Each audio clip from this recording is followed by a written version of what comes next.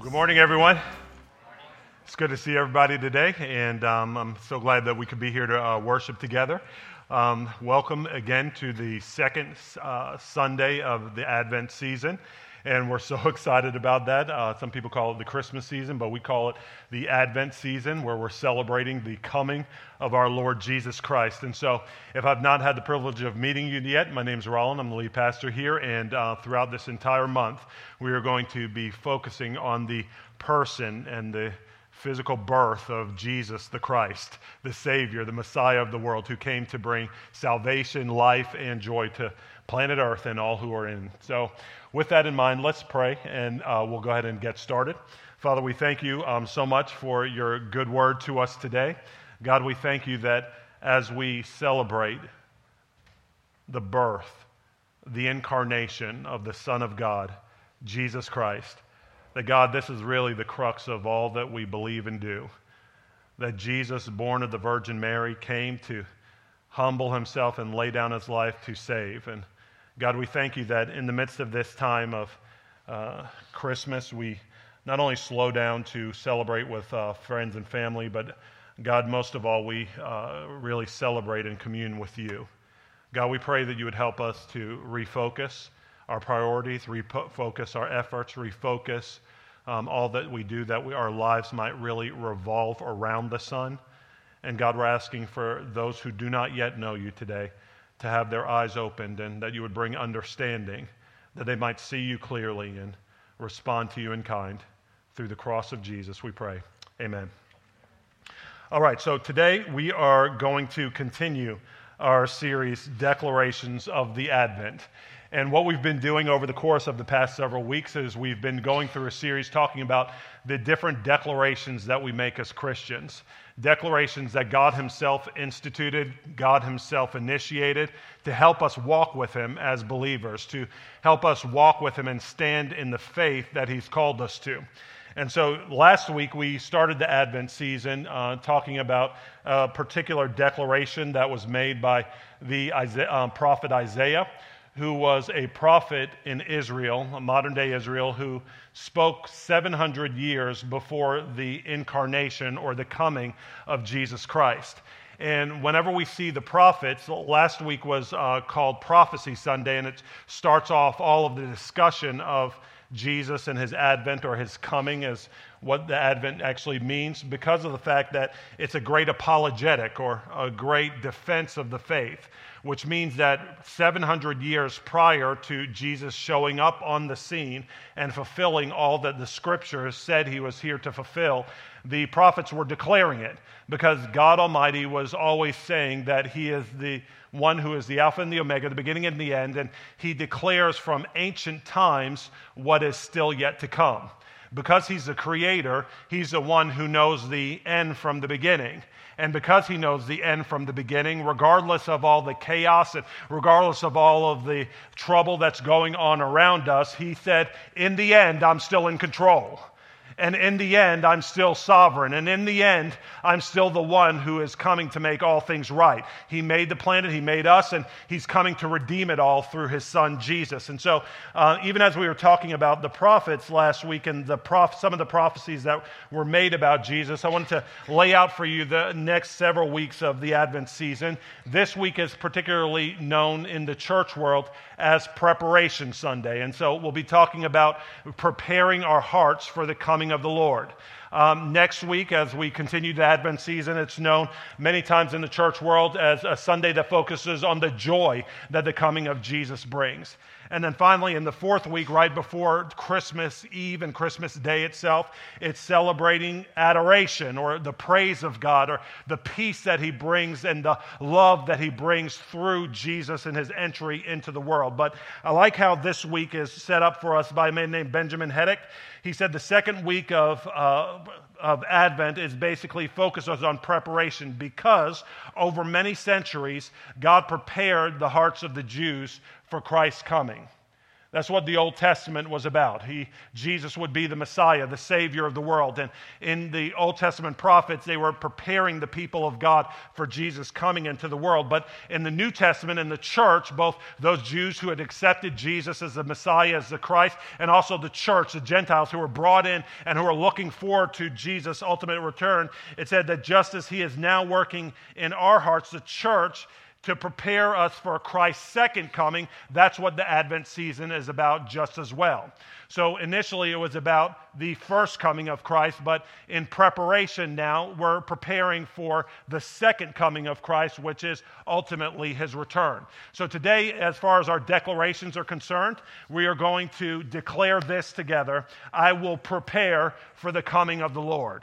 I will prepare for the coming of the Lord. And that's absolutely something that should mark every one of our lives. That our lives are built in such a way that we are preparing for the coming of the Lord. Just as the Jews were preparing for the coming of the Messiah in the Old Testament, as the church in the New Testament, we're preparing for his second advent, his return. And we want to build our lives in such a way that when he shows up, we're found to be in his pleasure, we're found to be right with God, we're found to be those who give him glory with all that we think, say, and do with our lives. So if you're taking notes today, we have to ask this question: how, in fact, do I prepare for the coming of the Lord?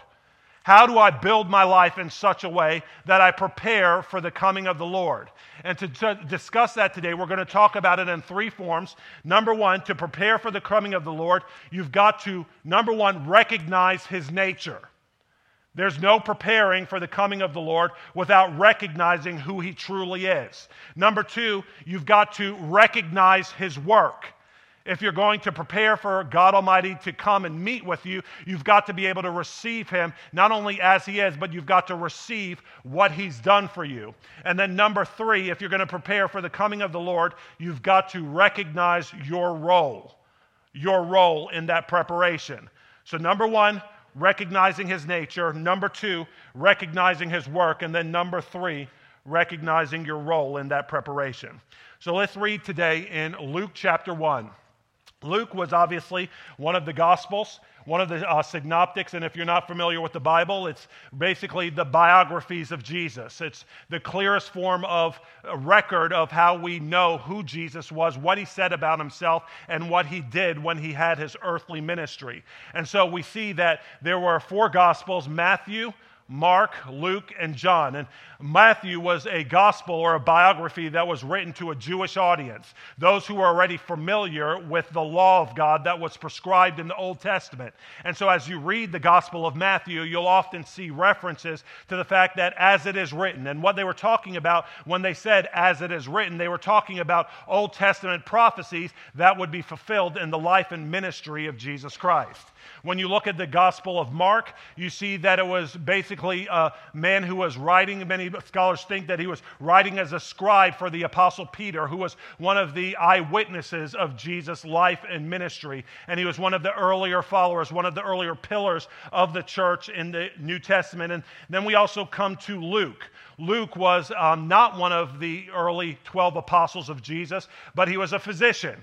He was a medical doctor, and I love that because it shows us that regardless of your profession, you can have a dynamic, important place in the ongoing story, unfolding story of the kingdom of God.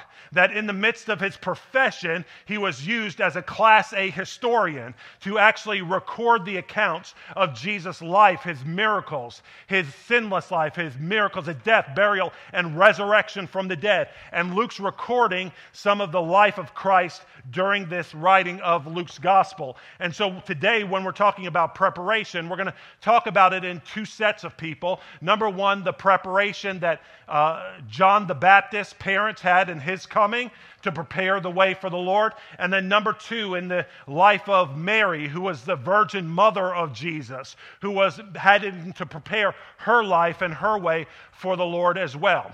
And so we're going to pick it up in Luke's gospel, starting in verse 5. It says, "In the days of Herod, king of Judea, there was a priest named Zechariah of the division of Abijah. And he had a wife from the daughters of Aaron, and her name was Elizabeth. And they were both righteous before God, walking blamelessly in all the commandments and statutes of the Lord. But they had no child because Elizabeth was barren, and both were advanced in years. Now, while he was serving as priest before God, when his division was on duty according to the custom of the priesthood, he was chosen by lot to enter the temple of the Lord and burn incense. And the whole multitude of the people were praying outside at the hour of incense. And there appeared to him an angel of the Lord standing on the right side of the altar of incense. And Zechariah was troubled when he saw him, and fear fell upon him. But the angel said to him, "Do not be afraid, Zechariah, for your prayer has been heard. And your wife Elizabeth will bear you a son, and you shall call his name John," who we just referred to as John the Baptist. "And you will have joy and gladness, and many will rejoice at his birth, for he will be great before the Lord. And he must not drink wine or strong drink, and he will be filled with the Holy Spirit even from his mother's womb. And he will turn many of the children of Israel to the Lord their God. And he will go before him in the spirit and power of Elijah," another Old Testament prophet, "to turn the hearts of the fathers to the children, and the disobedient to the wisdom of the just, to make ready for the Lord a people prepared." And Zechariah said to the angel, "How shall I know this? For I am an old man, and my wife is advanced in years." And the angel answered him, "I am Gabriel. I stand in the presence of God, and I was sent to speak to you and bring you this good news. And behold, you will be silent and unable to speak until the day that these things take place, because you did not believe my words, which will be fulfilled in their time." And the people were waiting for Zechariah, and they were wondering at his delay in the temple. And when he came out, he was unable to speak to them, and they realized that he had seen a vision in the temple. And he kept making signs to them and remained mute. And when his time of service was ended, he went to his home. And after these days, his wife Elizabeth conceived, just like he said. And for 5 months she kept herself hidden, saying, "Thus the Lord has done for me in the days when he looked on me to take away my reproach from among the people." But let's go on. It said, in the 6th month, the angel Gabriel was sent from God to a city of Galilee named Nazareth, to a virgin betrothed to a man whose name was Joseph, of the house of David. And the virgin's name was Mary. And he came to her and said, "Greetings, O favored one. The Lord is with you." But she was greatly troubled at the saying, and tried to discern what sort of greeting this might be. And the angel said to her, "Do not be afraid, Mary, for you have found favor with God. And behold, you will conceive in your womb and bear a son, and you shall call his name Jesus. He will be great and will be called the Son of the Most High. And the Lord God will give to him the throne of his father David, and he will reign over the house of Jacob forever, and of his kingdom there will be no end." Of his kingdom there will be no end. So what we see very practically is that God was setting up the scene. He'd been doing it for hundreds of years through the prophets. He'd been doing it through hundreds of years through the people of God, being obedient to the law of God, but failing and ultimately needing a Savior. One who would come and rescue them from their own mistakes. One who would come and rescue them from their own sins. And it wasn't just the people of Israel, it was all of humanity. It was all of the world that was created by God for a relationship with God, but had gone astray because of the sin or the rebellion that was in their hearts. But God provided a solution for this, and he said, ultimately, I'm coming, and in my coming, I'm going to provide a rescue for the entire world.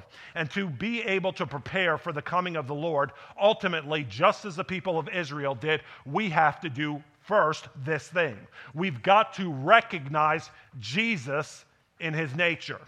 Last week when Pastor Cole was talking, he was speaking out of Isaiah chapter 9, and whenever he was speaking, he was referring to Isaiah's words. And if you recall the words of Isaiah, he said 4 things about God who would be coming, 4 things about the Messiah, 4 things about Jesus who would show up on the scene. He predicted this 700 years before his coming. He would be called, number 1, Wonderful Counselor. Number 2, Mighty God. Without apology and without stuttering. He would be called Mighty God. He would be called Everlasting Father, and he would be called Prince of Peace. And if you are going to prepare yourself for the coming and the ultimate return of Jesus Christ, the first thing that we must do, that we have to do, is recognize him for who he is. That he is in fact mighty God. Fully God and fully man. In the modern church, what we often do is we get hyped up on our sort of contemporary scene. We deviate away from the hymns that many times are preaching the good news of the gospel to us, and in the hymns teaching us theology. We go through different choruses that often are more times appealing to our emotions than to our mind and to our intellect, that are building us and founding us in the truth of who God is and what he's actually done for us. But if we are to relate to God properly, if we were to relate to Jesus properly, we've got to relate to him as he is. And there's something in the church world, in theology, that's called the hypostatic union. How many people have heard of this before? Whenever you're talking about Jesus, you've got to understand who he is in his nature. That he is, number 1, fully man, yes, born of a virgin, so he's fully man, but he is also fully God. And what the hypostatic union is basically the combination of these 2 natures of Jesus in one person. Just as many of you might find yourselves to be both a son or a daughter and also a brother and a sister, one does not preclude the other. We see that in Jesus, he was both fully man and fully God. And to be able to understand this, it helps us to relate to Jesus properly. But if we only relate to him as fully man, then we won't give him the allegiance or the devotion that he deserves as God. And if we only relate to him as fully God, we won't come to him with a confidence that we could ever serve God in righteousness, holiness, purity, and in truth, because there's no example that's done it in perfection outside of us. But in Jesus, we see both fully man and fully God, a great encouragement to people who have flesh and blood, who deal with hunger, who deal with sleepless nights, who deal with pain, who deal with suffering. We have one who was fully man, who understands it all and calls us to God in heaven and says, I understand, now follow my example and follow my way. But not only am I fully man who understands your weakness, but I'm fully God. Fully God, who's able to empower you and set you free from the sin that's beset you up to this point. That I'm God Almighty who will come and make a home inside of you and set you free internally from the slavery and the bondage that kept you from living according to my way. There was something back in the early church called the Athanasian Creed. And it was basically the church trying to understand what's called Christology, the nature of Jesus. How many of you have heard of Christology before? Okay, just as theology is the study of God, Christology is the study of Christ, Jesus the Christ, and his nature. And in understanding Jesus the Christ and his nature and the hypostatic union, the mixture of the two in the one person of Christ, the Athanasian Creed said it this way. It said, he is God from the essence of the Father, begotten before time. And he is human from the essence of the Mother, born in time, completely God, completely human, with a rational soul and human flesh, equal to the Father as regards divinity, less than the Father as regards humanity. Although he is God and human, yet Christ is not two, but one. He is one, however, not by his divinity being turned into flesh, but by God's taking humanity to himself, This is what's called the incarnation. Jesus never stopped being God, but instead he became flesh. He took on flesh so that he might dwell amongst us and walk amongst us, understanding that which we experience, understanding our weakness, our pain, our suffering, yet be a merciful high priest in the service of God who could come and actually not only relate with us, but deliver us from our sin. And he said in this, he is one. Certainly not by the blending of his essence, but by the unity of his person. For just as one human is both a rational soul and flesh, so too the one Christ is both God and human.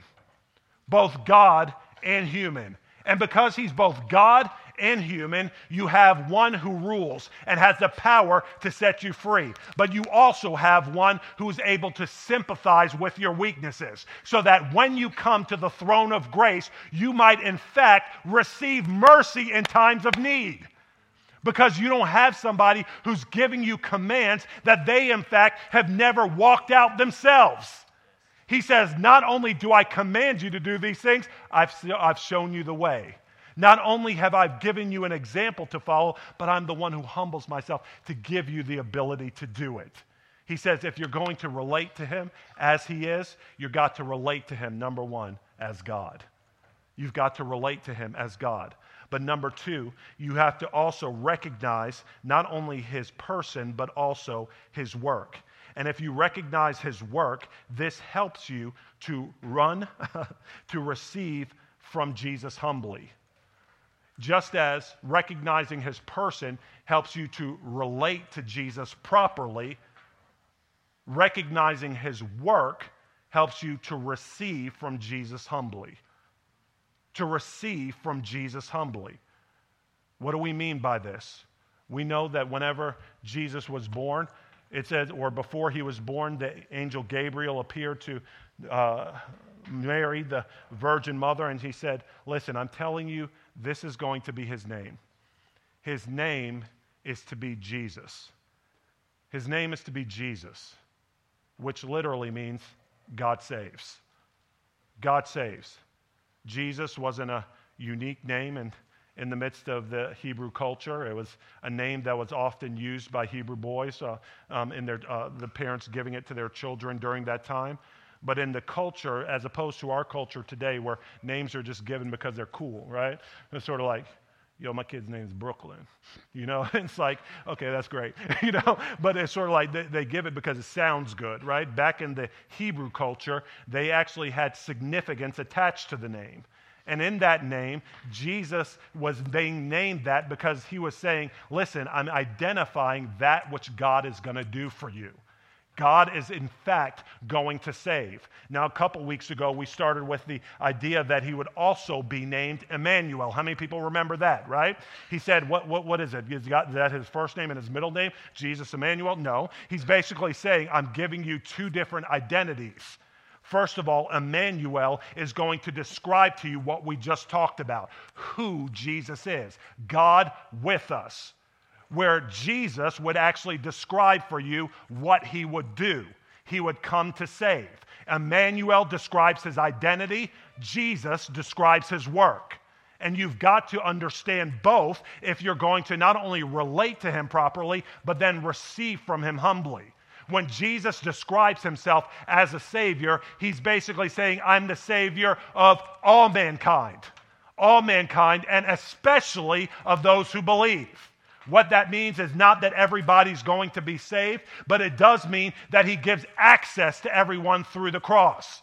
He gives access to everyone to the salvation that he's provided to them through the cross. And he says it's his desire that all men, all women would be saved and come to the knowledge of the truth. Isn't that what the Bible says? He says just as he created the whole world and he loves the whole world, he said the reason Jesus, the Son of God, appeared was to destroy the devil's work in your life, in my life, and to provide salvation for the world.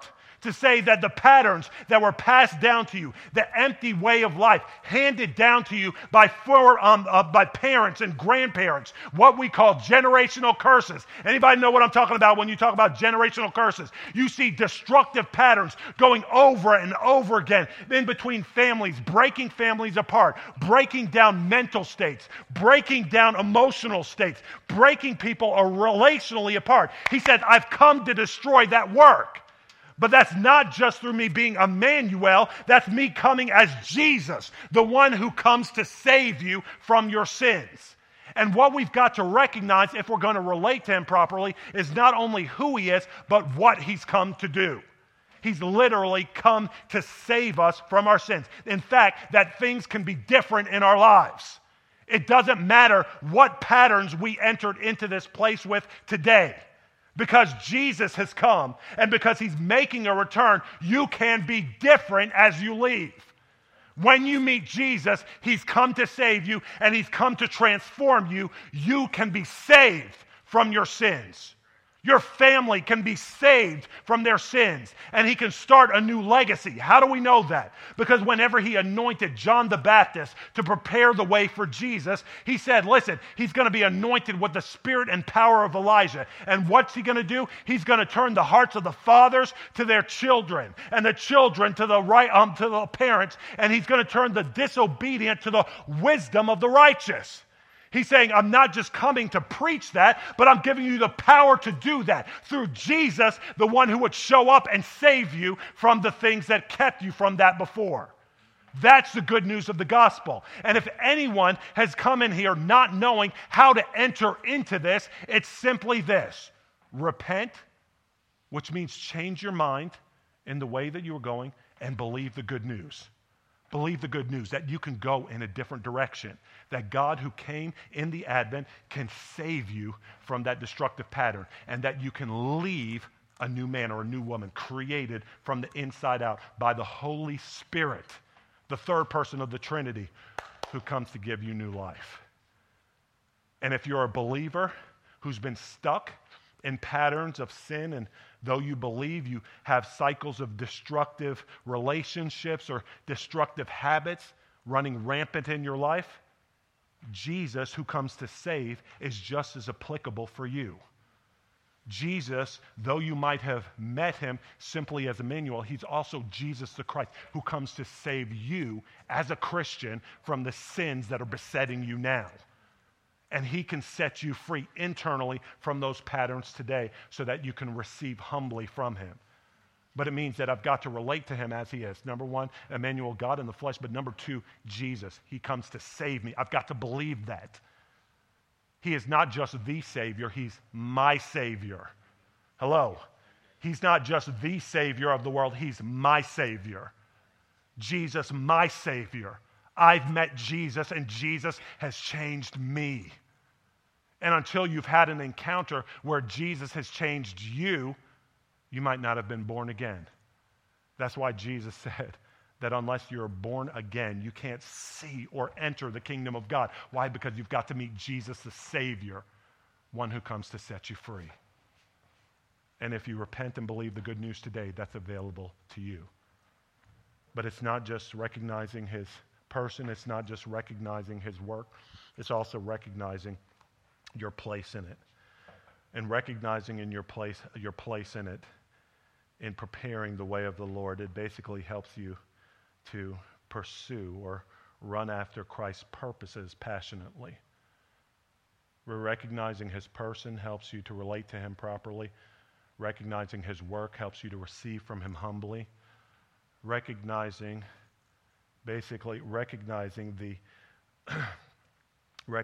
your role helps you to pursue Christ and his purposes with the in between the A and Z passionately. What do I mean between the A and Z? In between the point where you actually recognize him and say, Jesus, you're my Lord. Jesus, you're the Christ. Jesus, you're my Savior. And then the rest of life.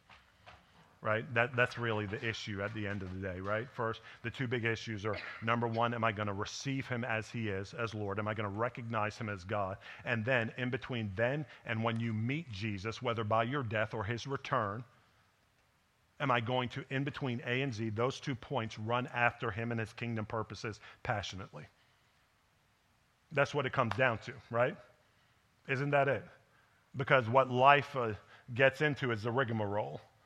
What life gets into are the mundanities of responsibility, and not only the mundanities of responsibility, but the pressures of life. And not only the pressures of life, but also this subtle seduction of pleasures that come in according to Jesus and try to choke the word, making it unfruitful in your life, right? That's what Jesus said. It's not just the worries of this life, but it's the deceitfulness of wealth and the desire for pleasures or other things that come and choke the word, making it unfruitful. But if we could recognize our role in preparing for the coming of the Lord, then we're actually continually saying, in each and every day, I'm going to prepare to pursue his purposes passionately. And that's what John the Baptist did, right? John the Baptist was set apart even from his birth, and he had a kind of consecration to God where specifically his parents were told, listen, I want you to raise this child in a particular manner because he's going to be great in the sight of the Lord, and he's going to prepare the way for Jesus and his coming, and he's going to turn, his life is going to be useful and effective in turning many to righteousness, right? So it wouldn't just be about his personal consecration, but it would be about his personal consecration impacting the world around him and actually preparing them to receive the Christ as well.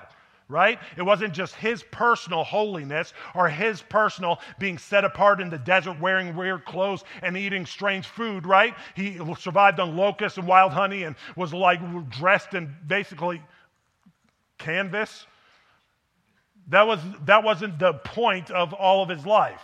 It wasn't just that he kept himself from wine and strong drink so that he wouldn't get caught up in the culture around him, right? But instead, there was a consecration unto purposely and intentionally and ardently pursuing the purposes of Christ.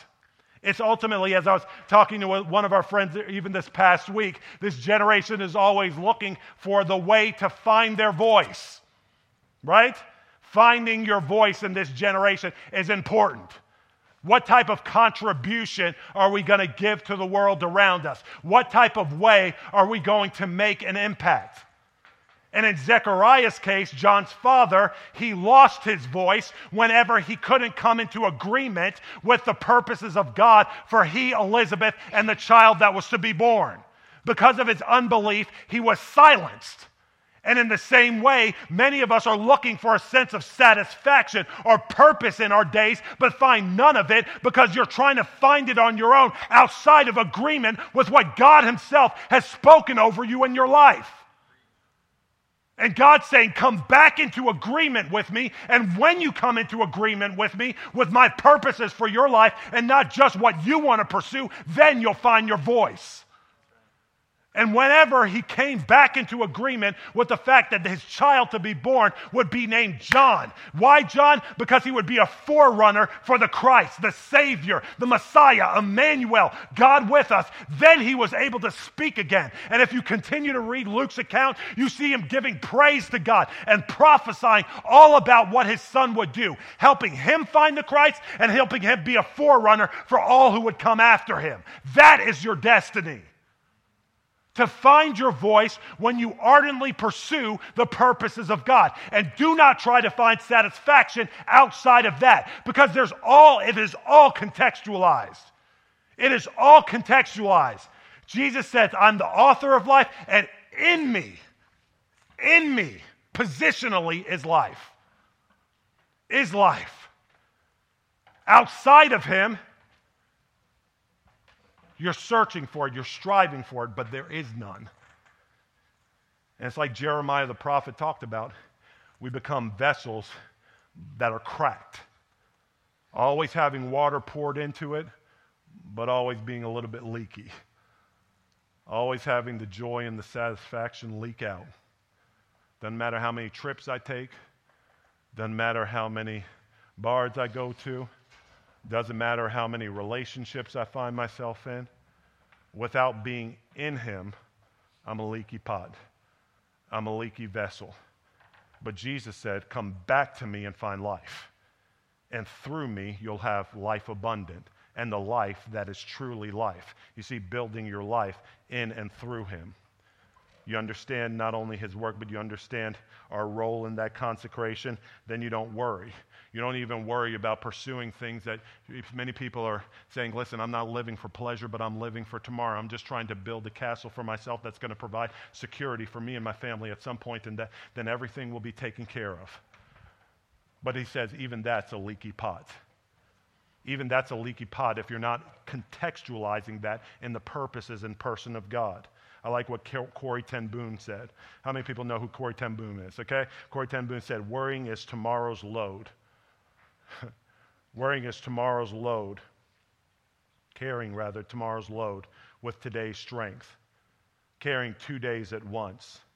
It is moving into tomorrow ahead of time. Worrying does not empty tomorrow of its sorrow. It actually empties today of its strength. It doesn't empty tomorrow of its sorrow. It empties today of its strength. And many people are trying to pursue other things other than God and his purposes, hoping to get rid of worry tomorrow.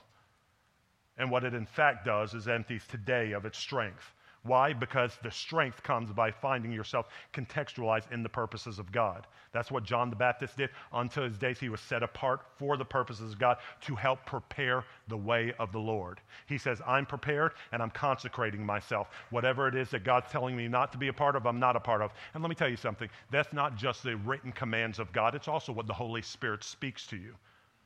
It's also what the Holy Spirit speaks to you. For some of you, you need to cut off things that other people don't need to cut off. Not everyone was told not to drink wine or not to drink strong drink like John the Baptist was. That was a particular consecration for him. Why? Because for him, he needed to be set apart in a particular way to fulfill the purposes that God had for him. And some of you have only stopped at the commands of God, but still find the written commands of God and find yourself weak because you've not pressed in to understand what the Holy Spirit is saying to you. What is it and what ways is he trying to tell you to consecrate yourself that you might be set apart for his purposes to actually prepare yourself for him and others for his coming? And in this Advent season, that's part of what we need to press into. God, not just your commands, but Holy Spirit, what way do you want me to be set apart that I might participate in preparing not only myself but others for your coming? I wrote it down this way. It may be for some of you a business or an organization to help the poor that gives glory to God. Some of you might be called to do something like that. What is it that God wants to birth in you and through you? For others of you, it might be helping. So I know some of you are being trained for ministry, helping to establish a church for a pillar of truth in a city. For some of you who are going to be parents, it may be children he wants to birth through you who will be disciples carrying Christ's name to the nations. Whatever it is, like John the Baptist, you are called to help restore families, turn the wicked to righteousness, and help make a people ready to meet Jesus Christ. Whatever you do. When we say, I'm going to be prepared for the coming of the Lord, that's ultimately all of our call and the claim that he has upon all of our lives. And so today, practically, what does that mean for us as we finish?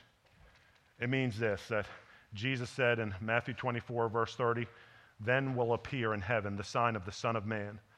And then all the tribes of the earth will mourn, and they will see the Son of Man coming on the clouds of heaven with power and great glory. And he will send out his angels with a loud trumpet call, and they will gather his elect from the four winds, from one heaven to the other. Jesus said, I'm coming back, and he means it. We've got to be ready. How are we ready? Titus 2, 11 through 14 says it this way.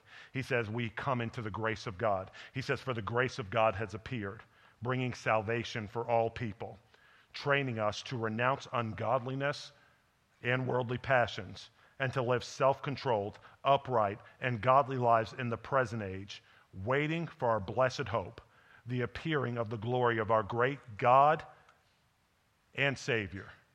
God and Savior, Jesus Christ, who gave himself for us to redeem us from all lawlessness, and to purify for himself a people for his own possession who are zealous for good works.